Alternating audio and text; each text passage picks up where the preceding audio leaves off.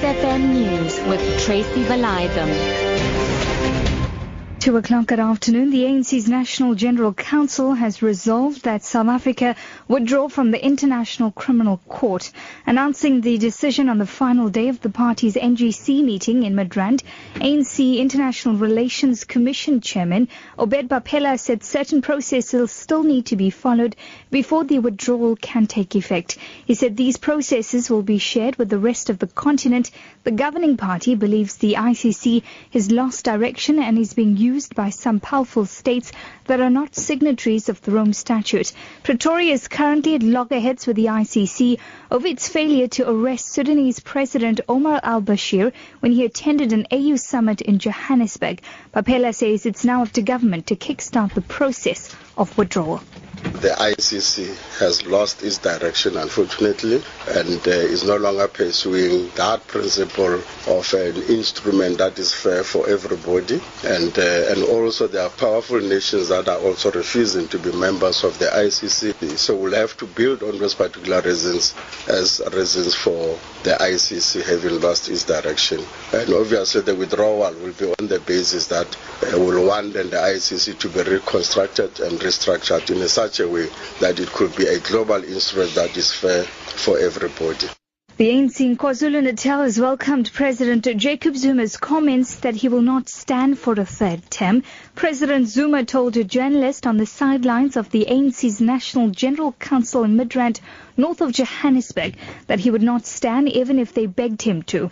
However, the ANC then later clarified the statement, saying the president was speaking in the context of the NGC is not discussing the 2017 succession.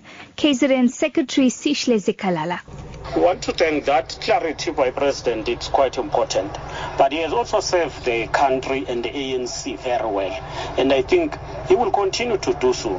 He's not going to a retirement as yet, even after stepping down from the leadership position.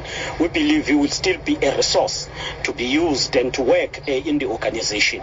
You don't struggle only because you are in a position. KwaZulu-Natal police have appealed to community members to come forward with information which can lead to the arrest of suspects in connection with the kidnapping of a 15-year-old girl at Newlands East, north of Durban. She was kidnapped while walking with a family member to a local shop. A social worker had earlier removed the teenager from a residence in Wentworth in the south of Durban on allegations of abuse. Police spokesperson Major Thulani Zwane says police are investigating a case of kidnapping. It is alleged that this 15-year-old girl was walking along the street when she was approached by 4 suspects who were driving in their vehicle. They were forced into this VW Kumbe and the suspects fled the scene. Up to now, the girl is not yet found and we're still looking for her. There's no arrest made at this stage. We're still investigating this matter.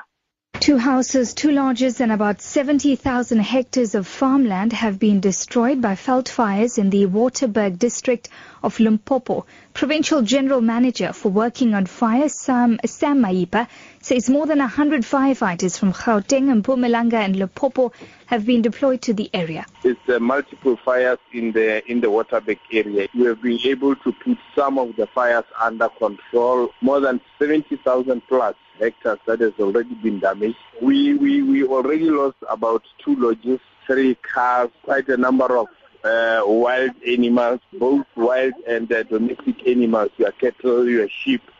Israeli police say a Palestinian woman who had been stopped by police at a checkpoint in the West Bank has set off a bomb in a car. Police spokesperson Mix Rosenfeld says the woman was driving suspiciously and was motioned to stop. As she walked towards the police officers, there was an explosion that took place in the vehicle. She was on her way to carry out a terrorist attack inside Jerusalem. The female terrorist was injured seriously, taken to hospital, and the police officer was injured lightly, also treated at the scene. Your top story at 2 o'clock. The ANC's National General Council has resolved that South Africa withdraw from the International Criminal Court.